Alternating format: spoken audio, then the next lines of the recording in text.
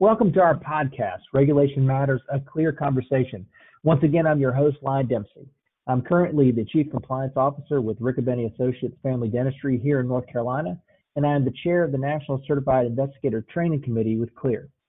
As many of you may know, the Council on Licensure, Enforcement, and Regulation of CLEAR is an association of individuals, agencies, and organizations that comprise the international community of professional and occupational regulation. This podcast is an opportunity for you to hear the latest and greatest in our community. And today I'm very excited to be joined by Graham Kierstead. He is with the College of Physicians and Surgeons of British Columbia, along with Barbara Holtree with the Oregon State Board of Nursing. So we're really super happy to have you guys with us today. Thank you very much, Lynn. Absolutely. And also thank you to our listeners for joining us. So today's topic of conversation is public board members and the unique role that they serve on regulatory boards and councils. I guess to start off the conversation, let me start with Barbara. I guess, why do regulatory boards include public members? Well, the primary purpose of a regulatory board is, of course, to protect the public by ensuring competent practice within whatever occupation is being regulated. So to that end, having a member of the public participate in the proceedings would be essential. Boards in the US started adding public members to regulatory boards in the 70s and 80s during there was a societal push for more government accountability at that time. So public members were a natural evolution there. I know in Oregon, the Board of Nursing added its first public member in 1973 and added a second member in 1997.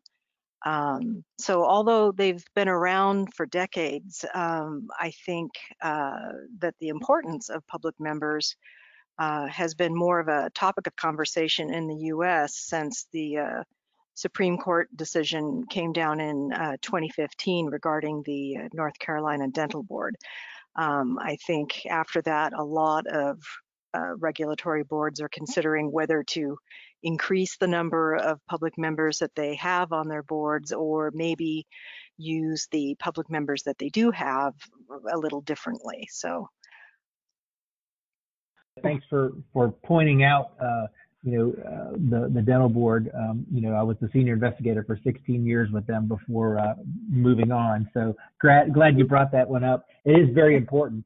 Graham, how is it different in Canada? Well, it's not terribly different. I don't know that we have those same long history, but it has become more formalized in recent years and decades. In 2009, in health professions in British Columbia, the College of Physicians and Surgeons began to be regulated under omnibus legislation, the Health Professions Act, and it required no fewer than 1/3 public members on our board and on many committees. Back in the day of pure self-regulation, public members were not as common or even as welcome, frankly. They weren't treated with respect or as equals by members of the profession, but they've really come into their own and have found their own voice. Because public members really occupy the people's seat at the table, they are as important on boards and committees as anyone. And it helps us to avoid the skepticism that the public interest is really being promoted by our boards when it's largely just members of the profession there. We've always heard the negative assessments of policing police, and I think that's true of any profession. So I would say that their presence primarily lends authenticity as we earn and hopefully maintain the public trust with every decision we make in the public interest. That's great. Well, I think, Graham, we'll just continue with you. The role of a public member, is that actually different than that of a member of the profession? I certainly know how it worked with the dental board, but from a Canadian perspective, is it different? Yeah, I think it is different. There's a difference of perspective, certainly. Members of the profession, of course, bring system knowledge and profession-specific perspectives. And that, of course, is helpful when you're creating and enforcing standards of ethical performance, When you're judging, however, whether those standards are being interpreted and carried out in the public interest, then you really need to have the public there as well. So the public is there to make sure that all decisions are made in the public interest and not as representatives of a particular group or perspective, but from a really broad range of view. That said, it can be really helpful to have skilled members of other professions or people with different competencies in the mix. It seems everybody wants to have people with IT experience, accountants or lawyers on their board. Those boards that are not regulating lawyers, accountants, and IT people, in order to be able to give that diversity and particular point of view overall. So it's really allowing the public to sit in. After all, this is a delegated responsibility from governments, which the governments would be doing themselves, but for the trust that they place in the professions to play a part in it. As a check and balance, having the public there as well allows us to really be able to carry out our work. I agree. The public members are the public's voice on a board, and I know when I'm orienting public members for our board, I encourage them to think of their own families, the grandmothers or aunts or children, especially when they're hearing disciplinary cases. Put yourself in the shoes of the people who are receiving the services. Because it's easy for the professional members of a board to get lost in the details of a case. And public members can provide a good balance for, any possible bias that might be on the part of the professionals, unconsciously. Barbara, let me follow up with that in that, are your public members allowed to participate and actually vote on decisions in disciplinary hearings? Oh, yes, definitely. In fact, in Oregon, Oregon has a very citizen-centric governance push, and I believe it was in it was just a few years ago, 2012, that a law was passed that when a health professional regulatory board reviews any investigatory informations or reports, a public member must be actively involved. And some boards take that so far as to, if there isn't a public member at that particular meeting, then they don't discuss their disciplinary cases, and it waits till the next meeting. It's that actively involved part that is a little open to interpretation, I think, but definitely public members are involved in listening to all of the disciplinary cases, and they all vote. And that's really interesting. None of the decisions that our disciplinary bodies or our inquiry committee, which determines charging standards in relation to complaints against members of the profession, is able to happen without public presence on the decisions. So our disciplinary hearing bodies are typically two professionals, one member of the public, and one lawyer. So the lawyer acts as legal counsel for the decision-making body itself and will assist with writing the decision. But when you look at it, that takes it to 50% members of the profession and 50% not. We also have a 50-50 split on our serious matters inquiry committee, taking a look at whether or not matters meet the charging standard for going to hearing. So there is a lot of very intentional public participation in dealing with our most serious complaints. And that's really interesting. And I know some of our listeners are involved in different jurisdictions or states where it actually might be prohibited from them to actually have an active role in a hearing. So that's great to hear this perspective. So I guess back to you, Graham. How many public members would you say is optional? I mean, obviously you're kind of explaining, like for two regulatory members, there's a public member, but I guess expound on that a little bit. Yeah, I will. And I think that my opinion on this is informed by a recent report. The British Columbia government put together a steering committee to look at health regulation in the province. And it's certainly taken a critical look at a number of other professions as well over the years, as have many jurisdictions, to determine best practices in governance. And this is entirely to ensure that we are governing in the public interest. So the steering committee report that was issued, I believe, in very late August of 2020, came forward and said that we should be moving to 50-50 boards, so 50% members of the profession, 50% members of the public, and that Wow. they be 100% appointed boards, so that we would be putting together lists of people that we would want to have appointed, and then that would be vetted by an independent body within government, but at a bit arm's length, to determine who gets appointed to the boards. This has two huge benefits. One is that it eliminates the perspective that elected members have that they're representing some kind of a constituency rather than actually acting in the public interest at table with that specific and unique lens. But for members of the public, it allows us to be able to, or allows the appointing body to be able to select a diverse group of people who will represent multiple perspectives and bring multiple backgrounds to the table. And I think that that would create a much healthier decision-making body because it would make for more robust conversation and decision-making with more integrity. I like that idea of diversity. We'll come back to that. Barbara, what would you say optimal number of public members would be for you guys? I don't know if there is a specific number. I really like hearing the 50-50 split between public members and professional members. In Oregon, it's a 9-member board. We only have 2 public members. I think most healthcare boards in the U.S. seem to average between 9 or 13 members total, some more, some less. And I don't think the percentage of public member to professional member is very high on any of them.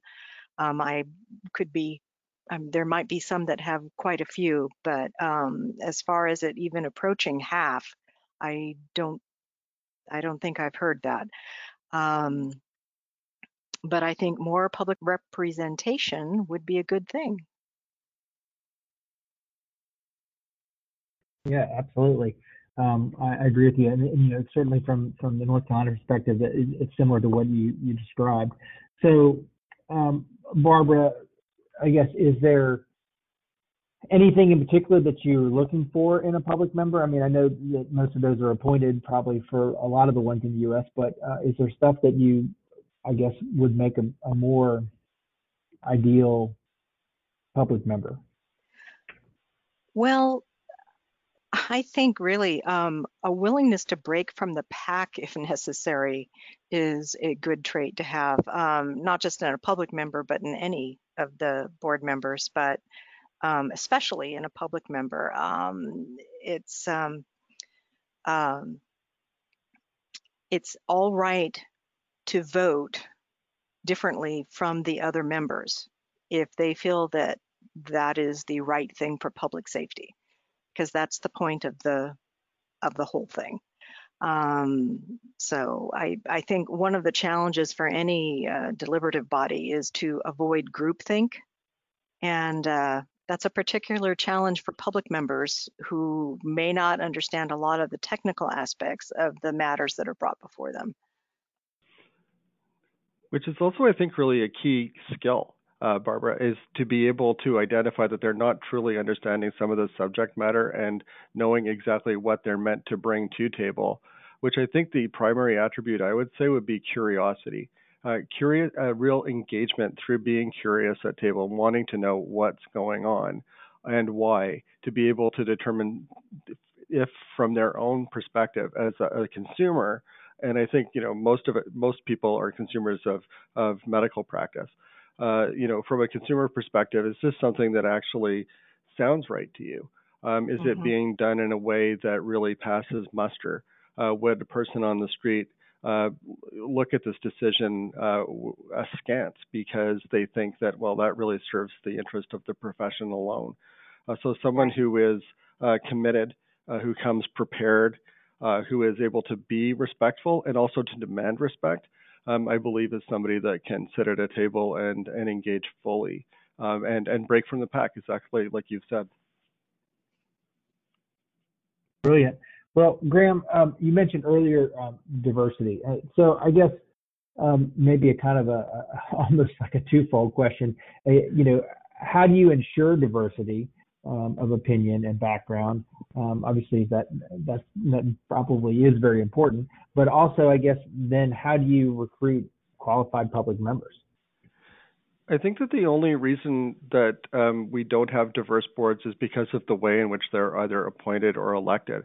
There's no real control over who is elected, and as Barbara has mentioned earlier, and as we've experienced as well, we don't always have any control or input over who's appointed to our boards as public members. And if we are to create truly diverse boards that represent the entirety of the population, then it's really important to be able to have a lot more control over who gets appointed. So our model of coming up, I believe, will be of a 100% appointed board. To be able to have active input on applicants for it is a critical part of this. So what we want to do to ensure diversity at the table is to really evaluate what our needs are.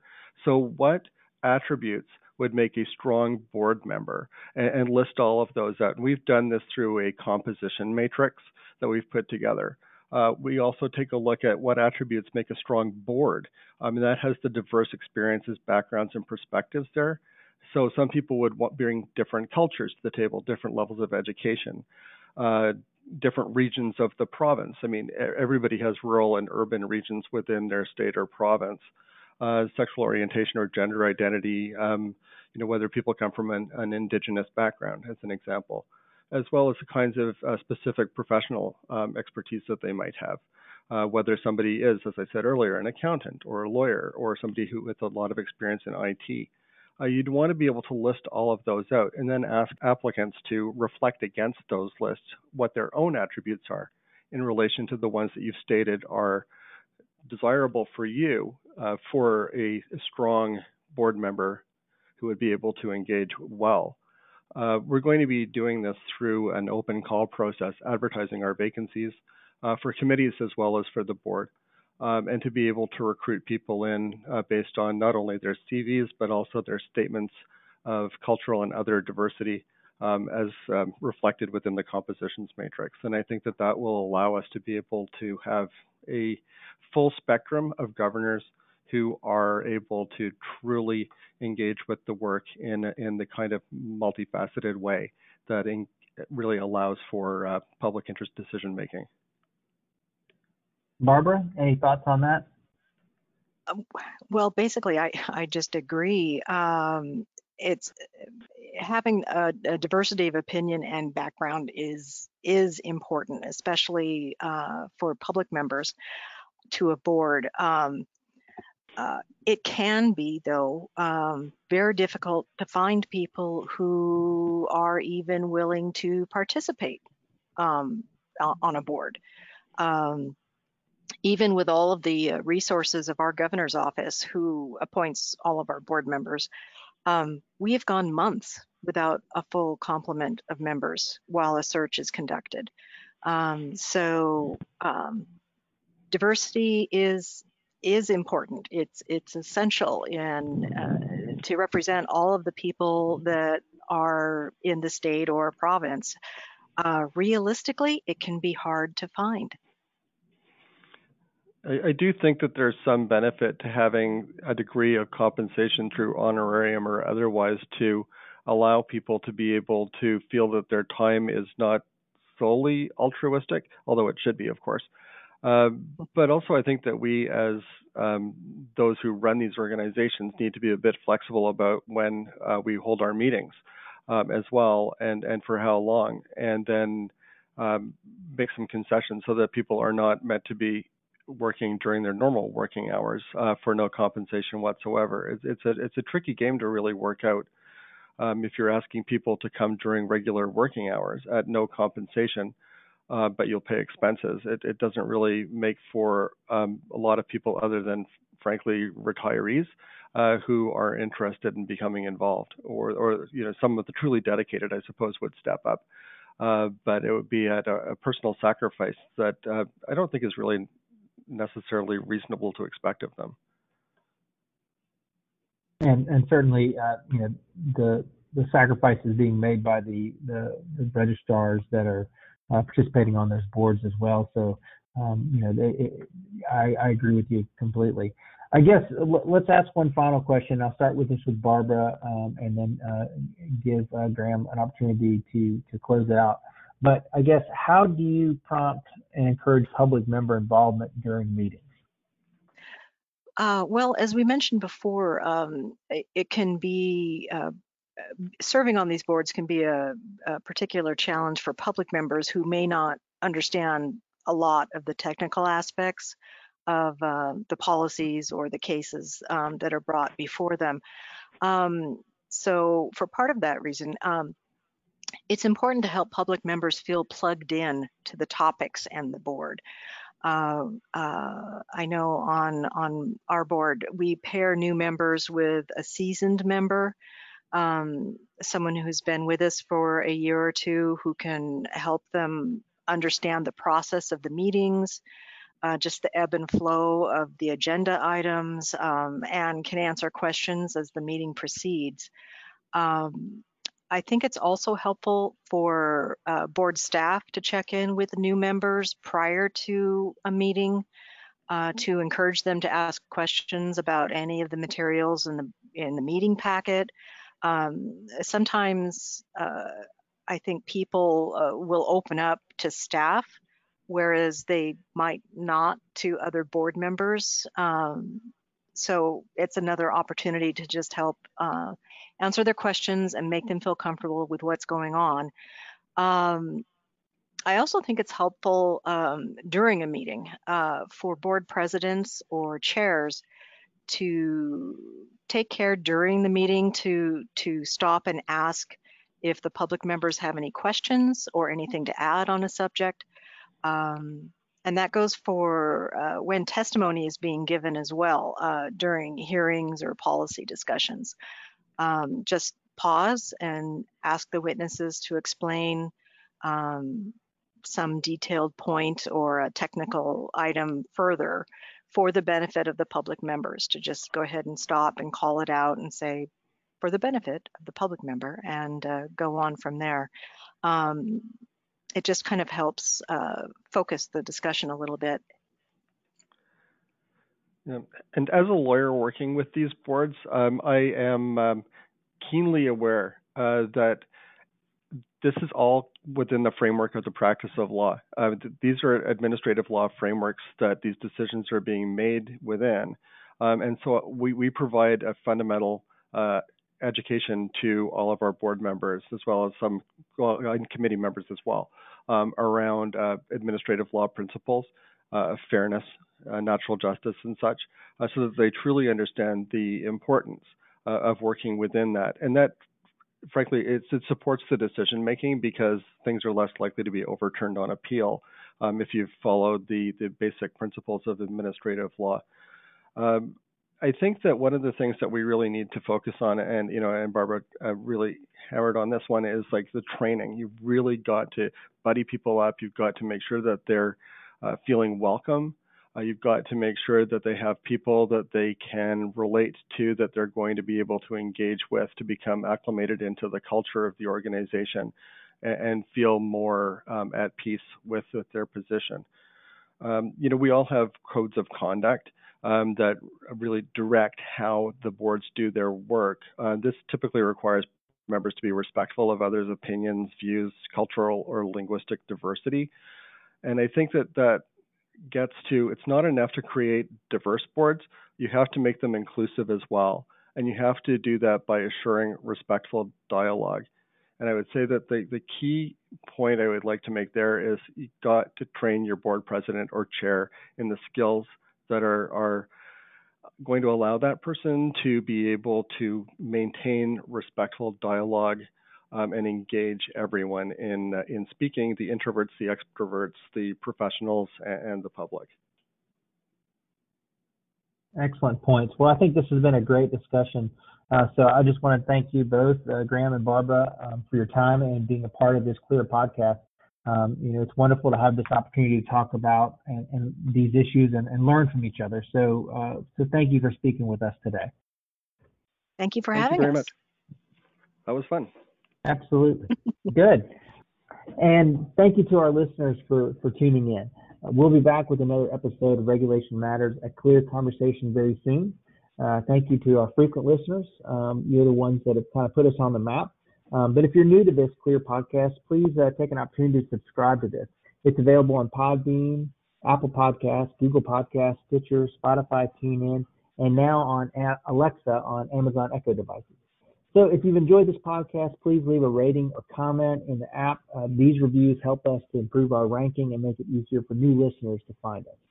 Feel free to also visit our website at www.clearhq.org for additional resources and a calendar of upcoming training programs and online events. And finally, thanks to our CLEAR staff, specifically Stephanie Thompson, our content coordinator and editor for our program. I've made her work a little bit harder today. I'm Lyon Dempsey once again, and I hope to be speaking to you again very soon.